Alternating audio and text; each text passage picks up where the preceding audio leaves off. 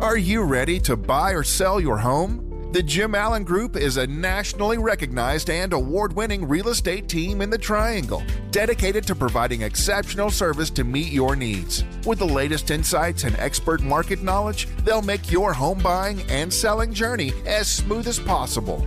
Don't wait. Head over to jimallen.com and start your next move today. That's jimallen.com. The Jim Allen Group, your partner in real estate. V to the Victoria, producing the program. Follow her on Twitter at V to the Victoria. It's in between, growing on you. there's underscores like all over the place. Right, just to pizzazz it up a little. Usually people do that to differentiate from other V to the Victorias. Maybe you did that. Maybe there are other V to the Victorias. Yeah. I don't know.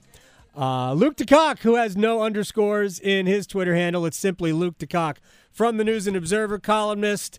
He joins us every Friday. All right, let's talk about what we saw last night, which really were two games. We saw the first game, which was dreadful on the part of both teams. Then Virginia Tech showed up, scored on their first three drives of the second half. And then NC State showed up. Which game was your favorite? I mean, I think watching NC State when it was 21-3 and you're losing to the worst team in the ACC and the fifth best team in Virginia was stunning. I wouldn't say it was my favorite. I just never thought it was just a place you never thought that NC State could end up, even without Devin Leary or whatever. It was just I have to give your colleague and my former colleague Joe Giglio credit. He tweeted, "This is surreal," and that it really was. Mm-hmm. But to watch NC State really for the second straight home game go on a big run, game of runs, as we all know, absolutely.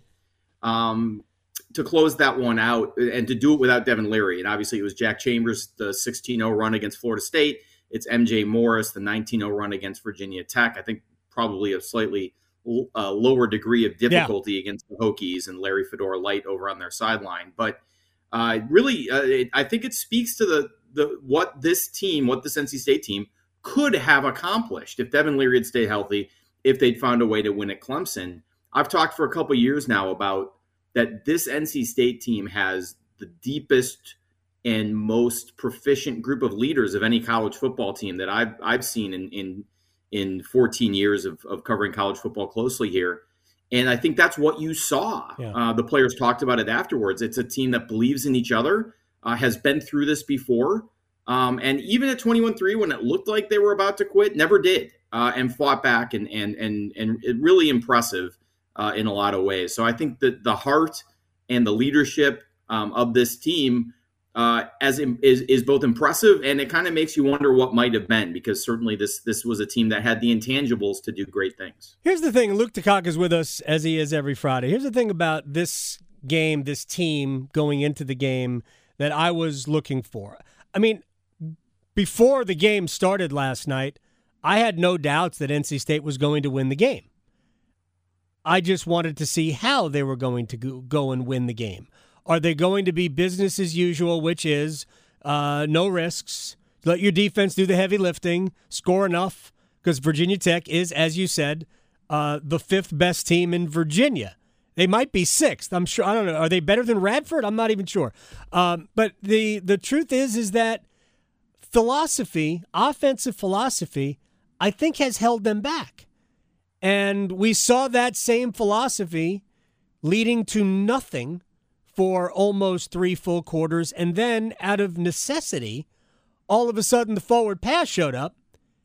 Does the way they move the ball through the air, does it carry over? Do we see, okay, now we can, they had that with Devin Leary and they really didn't explore it. So am I crazy? No, I mean, I think that the difference is in this game, once they decided that MJ Morris was ready to play, I understand why they were cautious with the playbook early. You're dealing with a freshman getting his first real under fire action. But now that you've seen that he can handle it, that he can, push the offense forward, he can make those throws. He's got some courage. I think you open it up with MJ Morris, and I think it's a chance to atone really for not doing it with Devin Leary. Now, the problem there is you look at the Clemson game, Adam Golden studio with my man, Coach Pete DeRuta, Capital Financial Advisory Group. You have a 401k, but you're changing jobs. You're taking that 401k with you. Next step. Well, a lot of people leave it behind, which is not a good thing. I mean, if you're not at the company anymore, your 401k shouldn't either. That's when it's time for my 401k survival look box at that. set. You see it right here. I got workbooks, guidebooks, DVDs in here that explain everything about your 401k. More importantly, how to build a lifetime income. It's a $300 value. I'm also going to give you a total retirement plan, which is a $1,000 value for the next 18 of you who call right now. No cost or obligation. Call 888-843-0013 or text Adam to 600-700. Adam Gold is a paid spokesman. Investment advisory services offered by Capital Financial Advisory Group, a North Carolina registered investment advisor. Could they have been more effective on offense if they'd thrown the ball downfield more? I mean, obviously, yes, they didn't do it enough. But given the state of NC State's receivers at that point in the season, I don't know that it would have been any more effective than it was. That said, the receivers played better last night. Yeah. And if Devin Leary were still at quarterback, I think you would see a very explosive NC State offense, maybe the one we thought we would see early, just too late. Maybe MJ Morris can benefit from that. I really liked what I saw from him. I thought he had a pretty good command of what they were asking him to do. I thought he made some tough throws into the tight windows, and he was willing to take a hit to make a play. So, he's not Devin Leary, but I think he offers some raw talent. Let's call it what it is, that Jack Chambers doesn't. And you've got a chance, to kind of use these last few games as an internship and build for him for next year. I mean, he's going to make some bad decisions. I mean, we saw one at the end of the first half on the field goal drive. Like he did get he took a knee with the ball, which obviously, as it turned out, they were still able to kick the field goal, but he nearly threw an interception right before that. It could have easily been picked off. So there are going to be some curious decisions, but for the most part, I loved everything I saw from MJ Morris. Just to go back to the philosophical problem is that they really weren't even stretching the field with Devin Leary. No, they weren't. They have one of the best returning quarterbacks in the country. And they have wide receiver issues. By the way, Terrell Timmons Jr. can play for me. He made two pretty decent contested catches. One where he ends up landing on the back or on his back on top of a defender. And they were big catches they needed.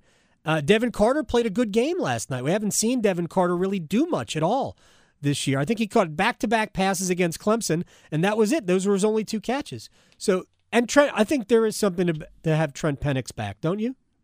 Yeah, and you talk about Timmons. I mean, this is a guy who might not have been ready to do that until the end of October when you're dealing with young players. So, I think there's a little chicken and egg issues there. I think in the end, in the final analysis, NC State has been a better team, as I wrote this, when they threw the playbook out the window and threw caution to the wind and just let Leary, Morris, Chambers cook. They've been a better team. And when they've tried to moderate the offense and hold those guys back and be cautious, they haven't been a very good offensive team, and it's nearly cost them a couple games. So I would hope going forward that Dave Dorn and Tim Beck look at the evidence of Florida State, of Virginia Tech, of what didn't happen against Syracuse, and say, look, we may not have the reliability we want at receiver. We may not have a quarterback who's as good at making the reads as we need, but we're killing ourselves by throwing 5-yard passes over and over again and running Jordan Houston between the guards. Let's open things up. Let's take some shots downfield. If Devin Carter drops them as he has in the past, we'll live with that. And maybe we'll find someone else to play that position, whether it's Timmons or someone else. So I think you have to learn from this experience and say, caution has not worked for us. Safe as death, as John Tortorella would say. And it's time to loosen things up and let it fly. All right, let's talk about the Carolina Panthers. Are they going to Atlanta to claim first place, Luke DeCock? I mean, I don't think there's any doubt that this is the best team in that division, the NFL's Coastal Division. I don't know. I mean, it's such a bad division. It's terrible. They've got divorced from Matt Rule. Tom Brady got divorced from Giselle. I mean, it's not an operation anywhere that's working really well right now.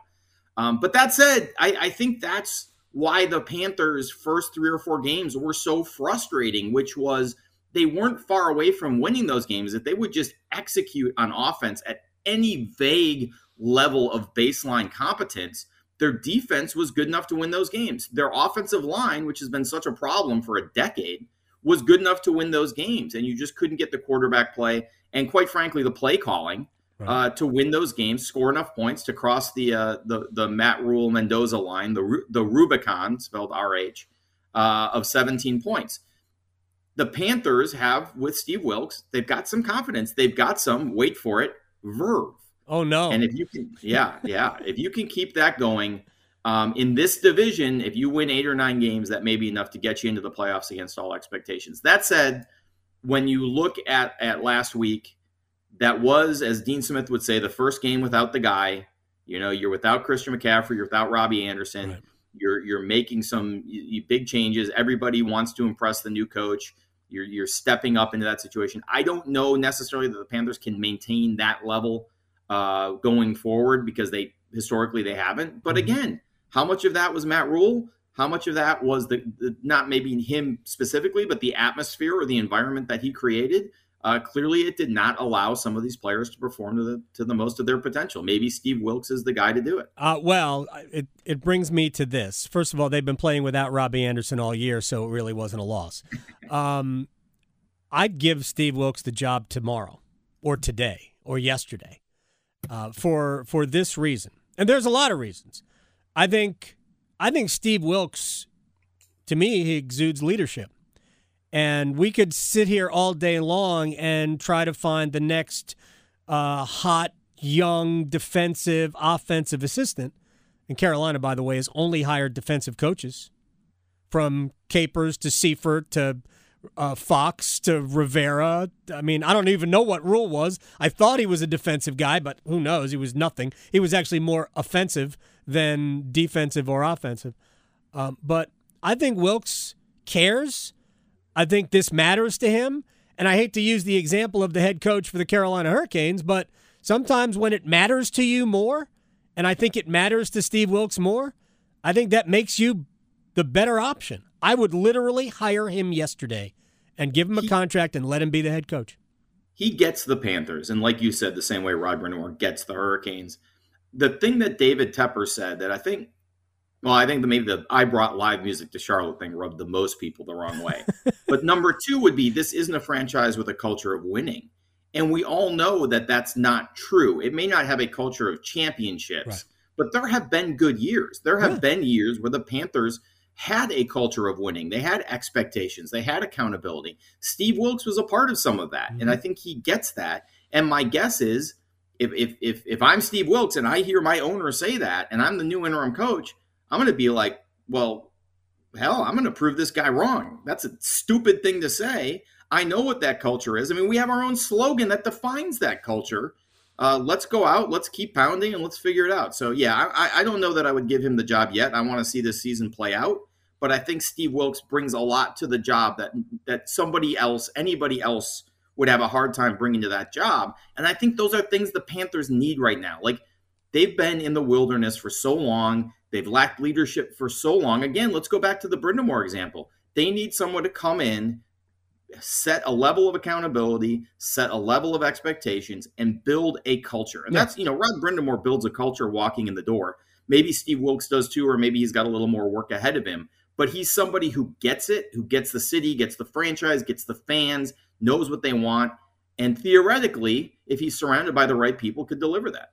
Well, here's why I wouldn't even worry about what's going to happen the rest of this year. Look, we joked that the Panthers go to Atlanta and win. They're in first place, but they're still 3-5. So they're in first place by virtue of this being a tire fire of a division. I don't think they're good. I don't think they're going to win more than, I think the ceiling on this team is 6 or 7 wins for the entire season. And honestly, I think it's probably closer to 4 than it is. But that might win the division, Adam. 4 wins might win the division. Well, I'm trying to think if it could. I don't think it can. But there's no reason why they can't win some division games. Right. Well, they're 2-0 in the division. So I wouldn't wait. I think they're going to be bad regardless of who you could bring in the ghost of the guy from the 49ers, Bill Walsh. You could bring in the ghost of Bill Walsh. They're still going to be bad. So it's not even my concern. I think Steve Wilks would be the right guy, but I'm not trying to sit here and lobby for him. I just love the way he handled the Robbie Anderson situation. It's like, get out of here, man. This is you don't argue with your coaches. Who are you? Robbie with a Y. Without the ones like you, who work tirelessly to keep things running, everything would suddenly stop. Hospitals, factories, schools, and power plants, they all depend on you. No matter the weather, emergency, or time of day, you're the ones who get it done. At Grainger, we're here for you with professional-grade industrial supplies. Count on real-time product availability and fast delivery. Call, clickgrainger.com, or just stop by. Grainger, for the ones who get it done. Robbie, yeah, we had that discussion on Twitter. And other things I see with him, the offensive play calling to me is better. I love what they did with Foreman. They're getting the ball to DJ Moore. These were all things that they could have done in the first month of the season. They threw it down the field. Didn't. Yeah, it didn't. And to me, that comes from the head coach. That's leadership or the lack thereof. And, maybe Ben McAdoo sees the writing on the wall and he's coaching for his job, but he should have been from the beginning. And it's not his fault that Baker Mayfield keeps throwing the ball into the back of people's heads, but you got to find a way to get around that. And, PJ Walker, give the guy credit. He went into training camp. He's the Derek Stepan of the Carolina Panthers. He went into training camp without a job and no place for him and been told he was no longer needed and they didn't want him back.